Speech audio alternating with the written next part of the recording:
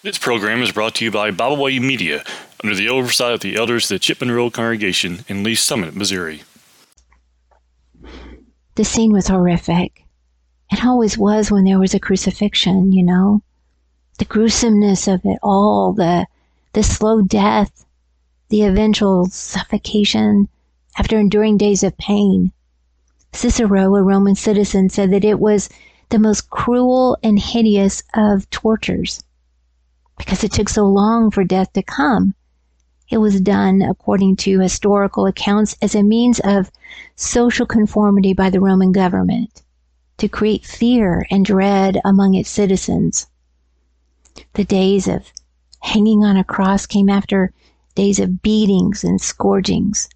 So the bodies, they were bloody, beyond recognition, broken, before they were nailed through the hands and the feet to the wood.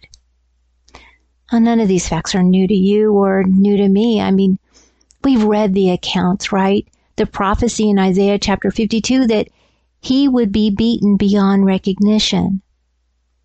We read about the crown of thorns in Matthew chapter 27, verse 29, that they put on our Savior's head, and the beatings that tore the flesh from his body. We even have the account of Jesus in the garden, the words of our Lord, the creator of all that is, God in the flesh, John chapter 1. The words of Jesus that told his apostles that night that they arrested him, my soul is exceedingly sorrowful, even unto death. Matthew chapter 26, verse 37. Jesus knew what was coming, the pain and the torture. He knew. He had witnessed it from his throne in heaven. But we know all of that, don't we? It's hard to imagine, though, to make ourselves see in our minds, to make our imagination see that horrible scene. But it wasn't hard for some. You know, there were some who it didn't seem to bother at all. Do you realize that? And I don't mean the people that shouted at Jesus while he hung there, suspended between heaven and earth, the people who mocked him, the people that were walking by. They certainly seemed to have plenty of emotion about Jesus. They hated him. But I'm not talking about them. I'm talking about the ones that just sat down. Seriously. They just sat down. Isn't that incredible? I mean, just listen or read with me in Matthew chapter 26. We're going to begin in verse 33. After that ridiculous event that they called a trial, after the beatings, after the hitting, the spitting, the mocking, after Jesus was humiliated and led to the place where he would die. It's after that where we begin. Verse 33. And when they were coming to a place called Golgotha, that is to say, a place of a skull, they gave him vinegar to drink mingled with gall, and when he had tasted thereof, he would not drink. And they crucified him.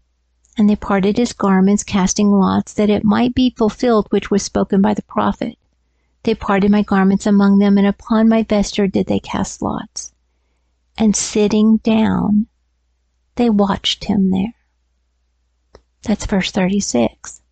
And that's where we end our reading, with the soldiers sitting down and watching.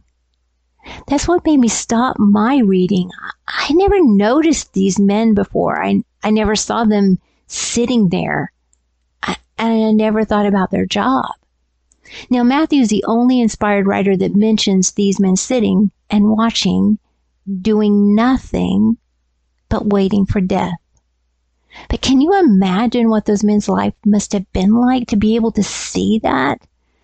To witness that day in and day out and just sit and watch.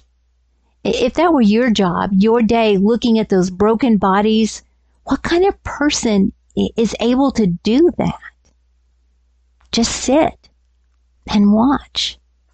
I mean, they had to have seen this dozens or dozens of times to grow so used to it that they could just sit down and relax and wait. How hard did their hearts have to be to sit down and relax in that kind of scene, in that kind of situation. How used to the blood, the screams that they heard, the crying. How long would you have to hear that until you didn't hear it any longer? Maybe it took them weeks, months, years for a man to be comfortable enough in that situation to sit down and watch death. And so I wondered about those men. And then I thought, how long does it take us to see the horrible situations around us? How long does it take to hear the cuss words and no longer even notice?